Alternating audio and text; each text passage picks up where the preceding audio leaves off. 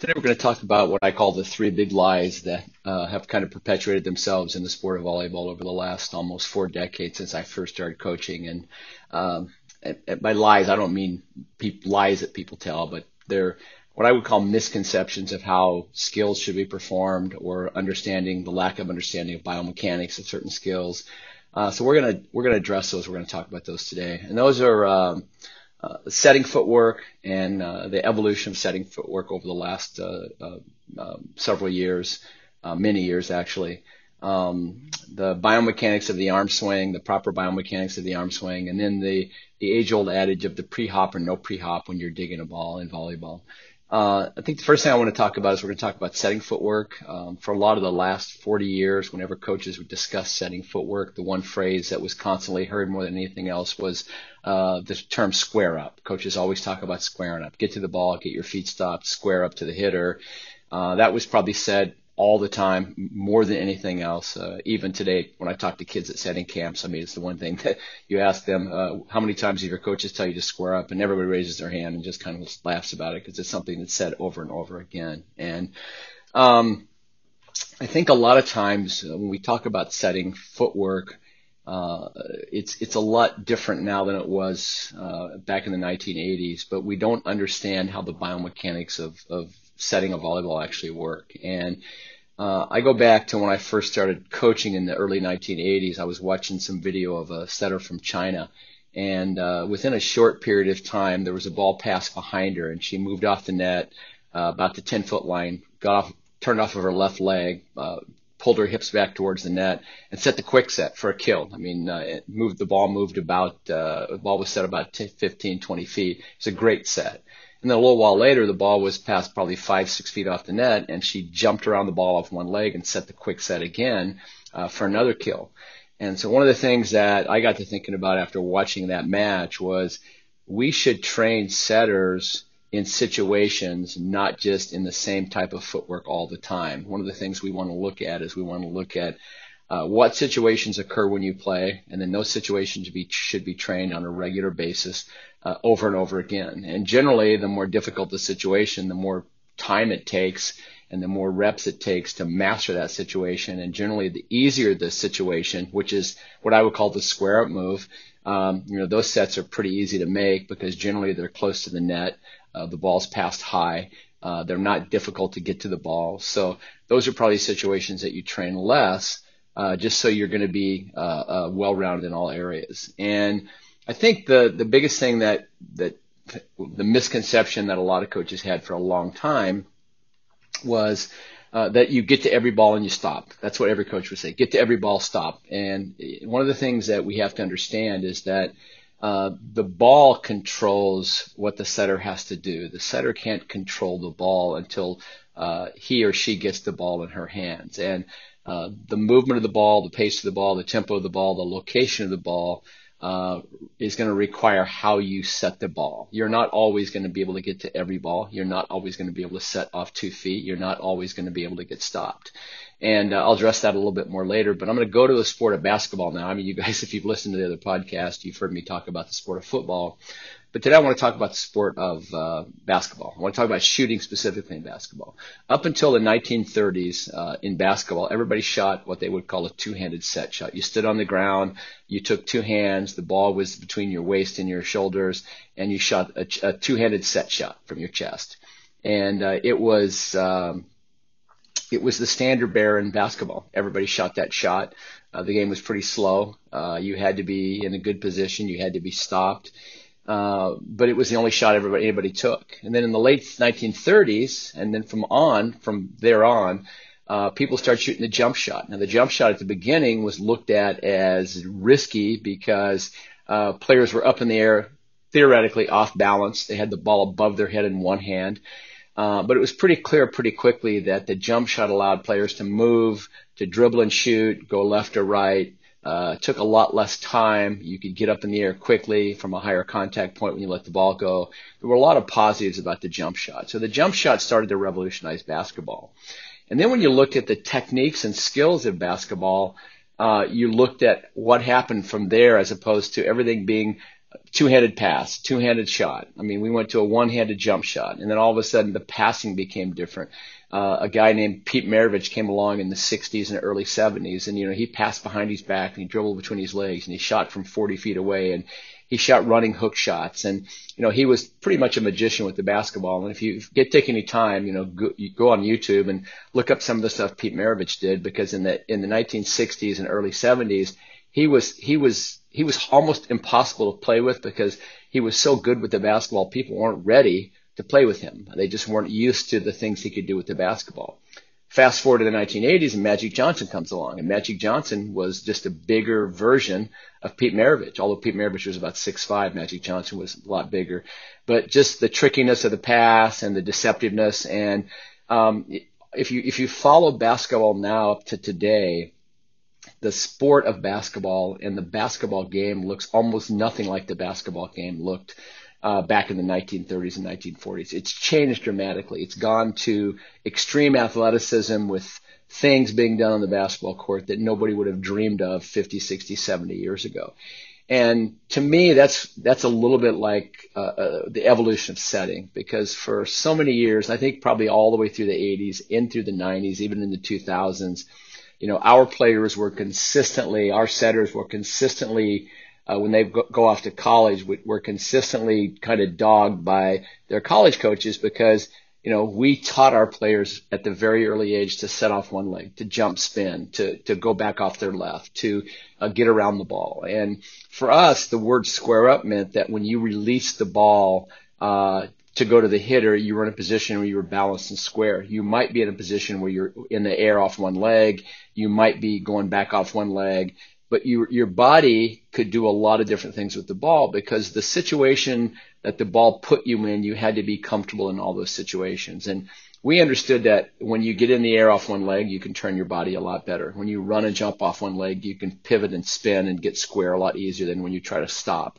So there's so many things biomechanically that we understood about setting that were grounded in the principles of biomechanics. They weren't grounded in culture. They weren't grounded in just traditional volleyball, but we looked at how setters should set the ball in lots of different situations. There are times that you can only set the ball sideways. There are times that, you have to set the ball underhand. There's times that you run and jump, and by running and jumping, if you want to get square, you have to jump off one leg, which allows you to pivot and spin in the air and turn and get yourself squared. And so one of the things that we wanted setters to do, even back in the early 80s when nobody else wanted their setters to do it, is we wanted setters to work with their athleticism. We didn't want to have a set routine of just a few footwork patterns that you had to perform all the time. We wanted the setters to be more free-flowing, be more athletic, and we really spent a lot of time on hands, how the ball was going to be released out of the hands, making sure we had good contact with the ball on the hands.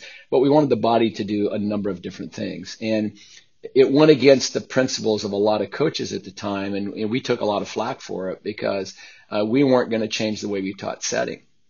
And so we looked at everything based on the biomechanics, how the body works in the air, how you change direction in the air, the advantages of working off one leg as opposed to working off two legs. Those are all things that come into play. And another thing that we looked at was, regardless of how the body is positioned, when you arrive at the ball, if you can't get around the ball or you can't jump around the ball, you still have to be able to put the ball in the same position. The job of every setter is to put the ball in a position where the attacker can get a kill. We know that the skill of spiking is by far the most important skill that determines winning. And we understand that the job of a setter is to put up a hittable ball every single time. And so to do that, sometimes that you have to look different than you might traditionally if every ball got passed perfectly to the net, which we know doesn't happen. Another thing we always thought about when we started training setters was, the younger the level of play, the worse the ball control is. So young setters need to be comfortable moving at an early age, because if we teach them just one style when they're young, but the game is played completely different, the passing is not as strong, the digging from the in transition, the balls are dug way off the net, setters have to run to the ball. So we've got to allow setters to be comfortable from an early age moving and setting. So everything based on that was one of the things that we kind of founded our principles of setting on. And, the sports performance program is known for producing a lot of setters. We've had more collegiate All-American setters. We've had more Division I setters than probably any 2 or 3 clubs in the country put together. And, we've done that because we focused in the early 80s on training setters completely different than anybody else was training setters. If you fast forward to now, one of the things that you see is everywhere in the world, setters are setting. They're off one leg. There's lots of jump spinning because everybody's gone to a faster tempo. If you go to a faster tempo, you have to be more agile and mobile as a setter because you have to get around the ball faster. You've got to put your body in different positions than a high ball that's passed to you where you're just going to stand under it and make the same set. And also setters are jump setting more than ever. And so one of the things that everybody who trains setters has to understand is that the game of volleyball evolves, especially the setting position, but most importantly, how the setters set the ball. And now it's not uncommon to watch top setters play, and a lot of setters, they'll take half their balls off one leg. There's a lot of jump spinning, especially on the back set, because when you turn on the back set, it allows you to fire the ball over your right shoulder. As you pivot towards the left front position, you're allowed to continue through the ball to back set the ball. And so a lot of different body positions now with settings. So that's one of the areas that's really evolved a lot in the sport of volleyball is how we look at setting. And one of the things I think that's been a real positive is the ability for setters to adapt and improvise and progress along the way. And we just see a lot more athletic kids setting right now. I mean, it's really beautiful to watch the great setters in the world. They're great athletes, they're physical, and they're enjoyable to watch. So I think it's one of the things that we've seen change a lot. Back from when we first started training setters, there was so much negativity towards our kids a lot of times when they would go to college, because the college coaches would just keep saying the same thing over and over again. They didn't realize that the biomechanics of setting dictated how you set the ball. They just wanted them to set the same way every single time. And so to me, the analogy is that there were so many coaches that wanted us to shoot the two-handed set shot when we wanted to shoot the running jump shot. And the game today is if you watch a game today, there's way more of the running jump shots. Nobody shoots a two-handed set shot anymore. And the straight-up jump shot in basketball is popular, but there's so much more movement and athleticism now, and we want the setting to be the same way. So I think that's one of the areas that we looked at. So the next thing I want to talk about is I want to talk about arm swing. And the arm swing issue it's not only a biomechanical issue, but it's really a safety issue. And not safety from a point of view of danger, but it's an injury prevention issue. And one of the things that coaches for years, and when I first started coaching back in the early 80s, the Eastern European countries, Poland and Russia, and they had these really high arm swings, and it was kind of a style of the teams behind the Iron Curtain in the Soviet bloc. The Poles, the Czechs, the Russians. I mean, everybody talked about get your arm up really, really high. And one of the things that coaches would tell players, for decades, I even see it now. I'll watch YouTube videos and I'll see coaches talking about it. But they talk about getting the arm up high and back so you can contact the ball at a high point. And I think the logic of that really doesn't make a lot of sense, because the ball is contacted on the follow through of the arm swing. It's not contacted on the drawback. And I think one of the things we first have to understand is we have to understand as coaches the biomechanics of the shoulder and how the shoulder functions. And I think one of the things that we have to look at when we look at the function of the shoulder is, it flexes, it abducts, it rotates. But when you lift the elbow up really high, you get into an area of impingement in your shoulder that really restricts movement. And if you go through that high elbow arm swing over and over again, tens of thousands of times, you're putting your shoulder in a pretty restricted position. And also, it's not a free-flowing movement, and it's difficult to draw the arm up and back at a really high point over and over again. And I think some of the times you'll see players who have that, they ultimately lead to shoulder injuries. And I think first, if you look at the biomechanics of the shoulder, spiking is primarily a throwing motion with your feet off the ground, following a running jump. And one of the things that we want to look at when you look at the mechanics of throwing, and if you look at any baseball or any thrower, when the arm is drawn back, it's drawn back at a low level.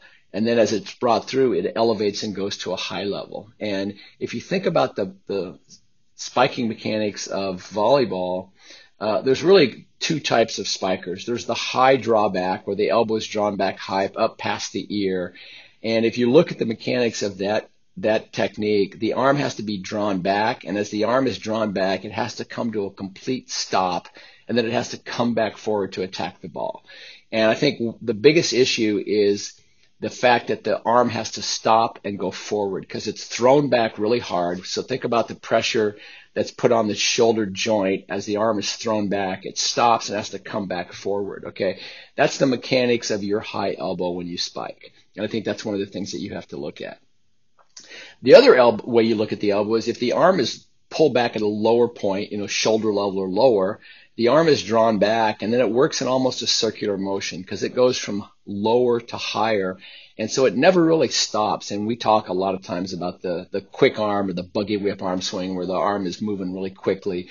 Those athletes that pull their elbow back from a lower, and I'm not talking about, low, down by your hip, but I'm talking about at shoulder level. The elbow is at shoulder level. The hand should always be a little bit above the elbow or at least elbow height. But the arm is drawn back low and then it's circled over the top and you have a high contact point. And I think that's one of the things that you look at with the arm swing is those players have a tendency to be free swingers. And, they just have, it's a little bit like the traditional bow and arrow. I mean, it's drawn back, it goes back over the top, and there's anywhere between a low elbow, which works circular. There's the bow and arrow, which is drawn back and then comes back through. And there's the high elbow arm swing, which is pulled back really high and it stops and has to come back forward. And if you look at any baseball player, there's no baseball player ever, no thrower that I've ever seen that when they throw the ball, they draw the elbow back above the shoulder. It would just be, the stress on the shoulder would be so great that you wouldn't be able to do that for very long. And, the baseball players draw low and throw high. And they go over the top or they go three quarters, but the motion is always circular. The arm is drawn back low, it's thrown over the top in a circular motion.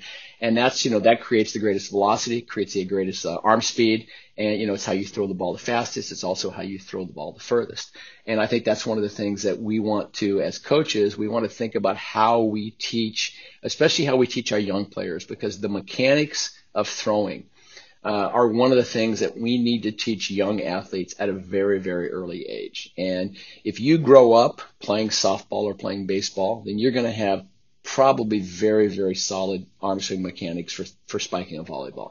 You're just going to have a natural throwing motion, which is the best way to spike. I mean, there's really no two ways about it. The natural throwing motion is the best way to spike. You obviously have to, your approach and the way you work your feet and, what you do with your body in the air and how you lift your non-hitting arm up to the ball. Those are all things that play into the equation. But how you look at the arm swing mechanics are going to be really important.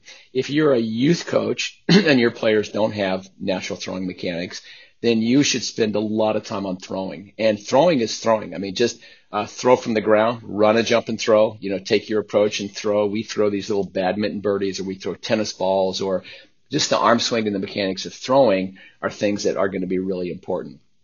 Once players understand the arm swing and the biomechanics of throwing, they become a lot better attackers. But I think one of the things that we've done that we've done in a disservice to players over the years is to tell the players that if they want to hit high, they have to draw their arm back high. There's absolutely no rationale behind that statement. There's no biomechanical evidence behind that statement. And in fact, it's just the opposite. I mean, the fastest arm swings are drawn back low and they circle over the top. And also they're the best free swingers. I mean, they draw back, they can hit the ball forever. There's really no pressure on the shoulder when the elbow is drawn back below the shoulder because there's really no impingement. The impingement comes when you get the arm up high, drawn back at a high point, and then you have almost bone on bone within the shoulder. It puts a lot more stress on the shoulder, in the shoulder area. So you see a lot of bicep tendonitis, a lot of other issues when you have that high elbow motion because it just puts the shoulder in a more restrictive area motion, and the damage to the shoulder long term is greater. The chances of shoulder injuries are much greater if you have that high arm swing, because over years and years you're going to have tens of thousands of repetitions, and you can hit with that loose low elbow motion, which doesn't require a lot of stress, doesn't put much stress on the shoulder, or you get the elbow way back and it creates a lot of stress. And I think that's one of the things that we as coaches want to be very careful about. And one of the things I would suggest for every coach is to study the biomechanics of spiking. Look at how the arm should be drawn back. I mean, I think there's 2 or 3 simple teaching points. Draw your elbow back at shoulder level or slightly lower. Have your hand above your elbow as it's drawn back, but the elbow is key to be drawn back at a fairly low level. If you get your elbow up high above your ear and draw it back at a high point, your arm cannot work in a circular motion. It's going to have to stop and come back forward. That's going to create different stresses on your shoulder. And I think we as coaches want to make sure that we do this the right way, because the skill of hitting is so crucial to success in volleyball. And also, if you're an attacker, a middle, or you're a outside hitter, any position that you hit, if you can't hit for a high level, you're not going to be on the court. I mean, if you're an attacker. So it's one of the things that we as coaches want to make sure, especially club coaches and youth coaches and even school coaches, we have to understand the biomechanics of how the shoulder works. I think it's one of the things that we have to do, and we cannot pay enough attention to that at an early age. So we teach kids how to swing their arms the right way. So I think that's one of the key points as well. The last thing I want to talk about is the pre-hop. And over the years, our club has traveled to Japan to play probably on 15 different occasions. So I've been really fortunate to watch the best high school level volleyball players from a skill point of view. I'm not talking about size or power, but just the execution of skill.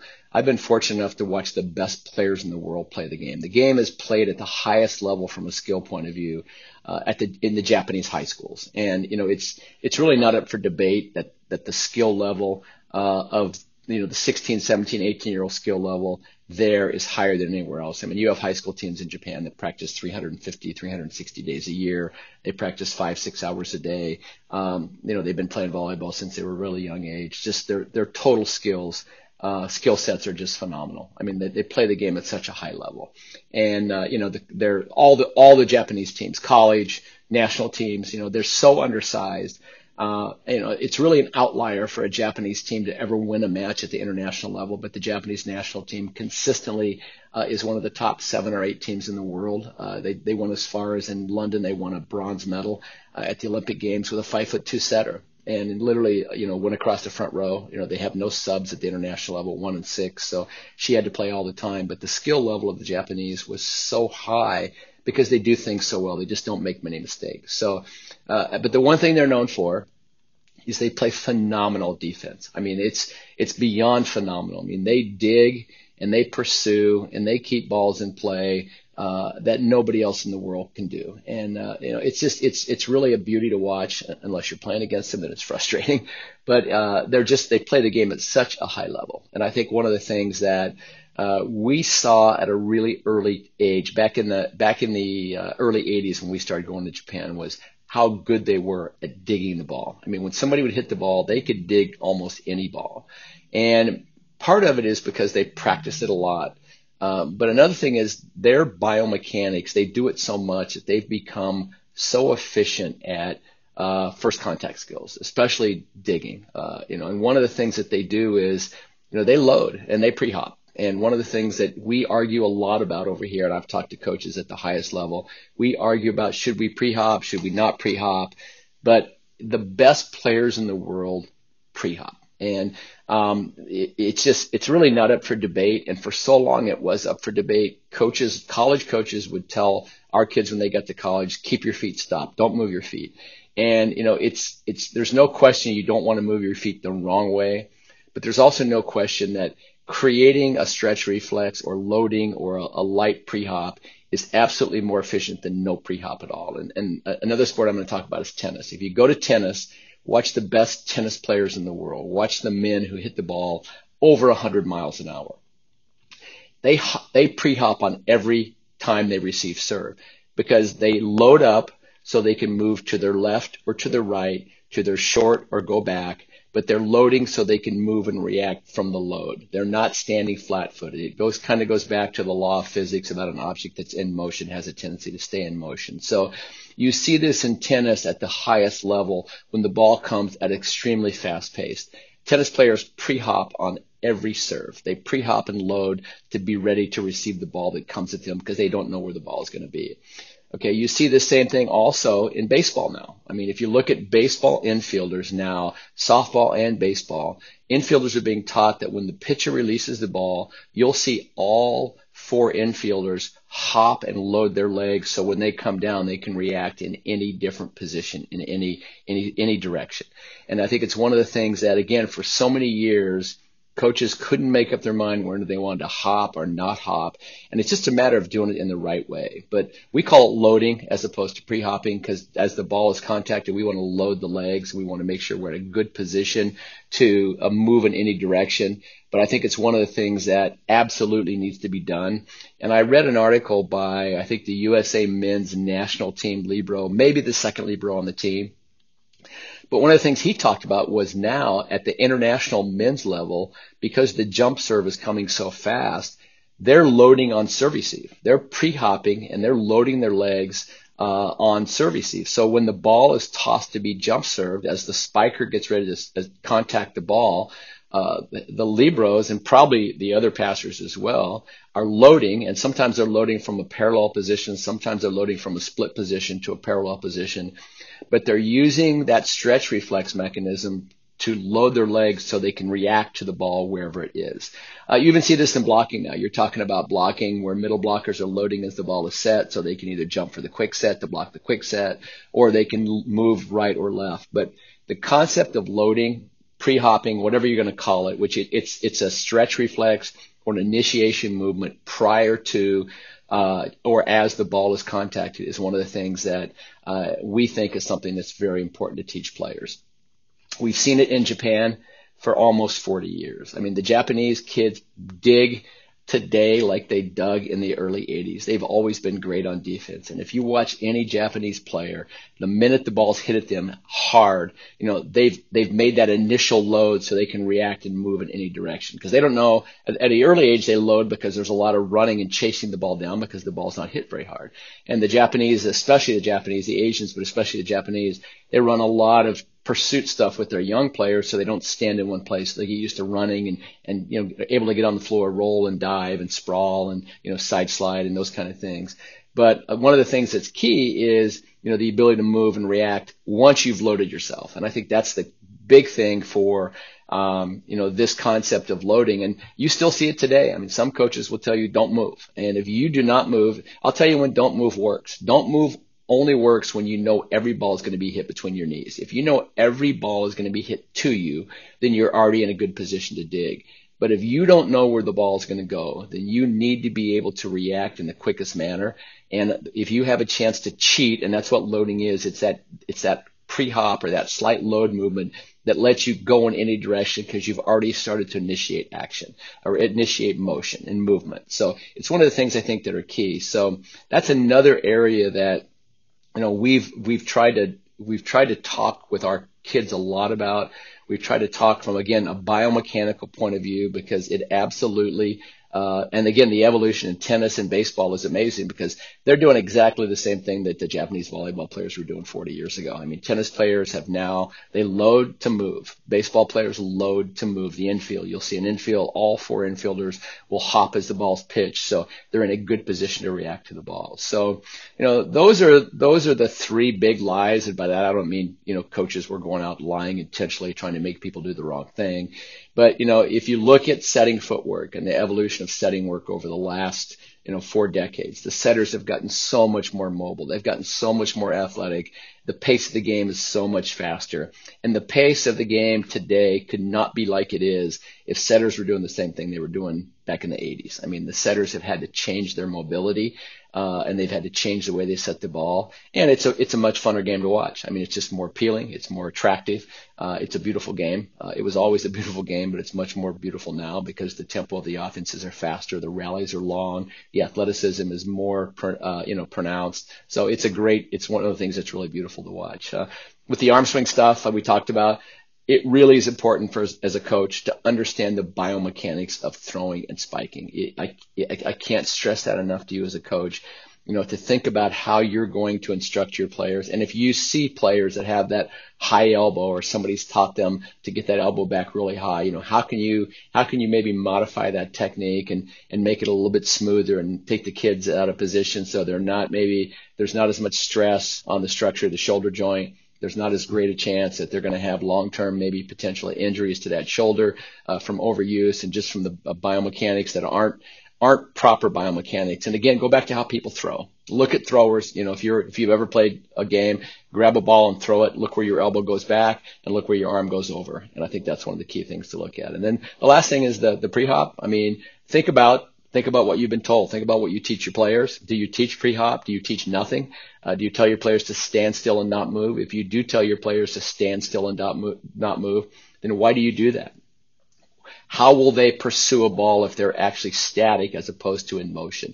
And it's not cheating. It's not one of the things I think that I think you want to understand as a coach is it's the biomechanics of being able to move as quick as possible. And you want to, again, watch the best tennis players receive serve, look what baseball is doing now. And all along across all areas, if you have an idea that there's going to be a ball coming in your direction, but you don't know where it's going to be, people are starting to initiate motion or load that stretch reflex in their legs so they can move quicker. And I think that's one of the things that you see out of the pre-hop. And the fact that the men's Libros across the world are now starting to pre-hop on the jump serve because the ball's coming at such a fast pace tells me that, they're just trying to create an advantage for themselves from a movement point of view. So, those are my thoughts on the three big lies, again, which aren't lies, but they're what I would call misconceptions and maybe lack of understanding of proper biomechanics. And again,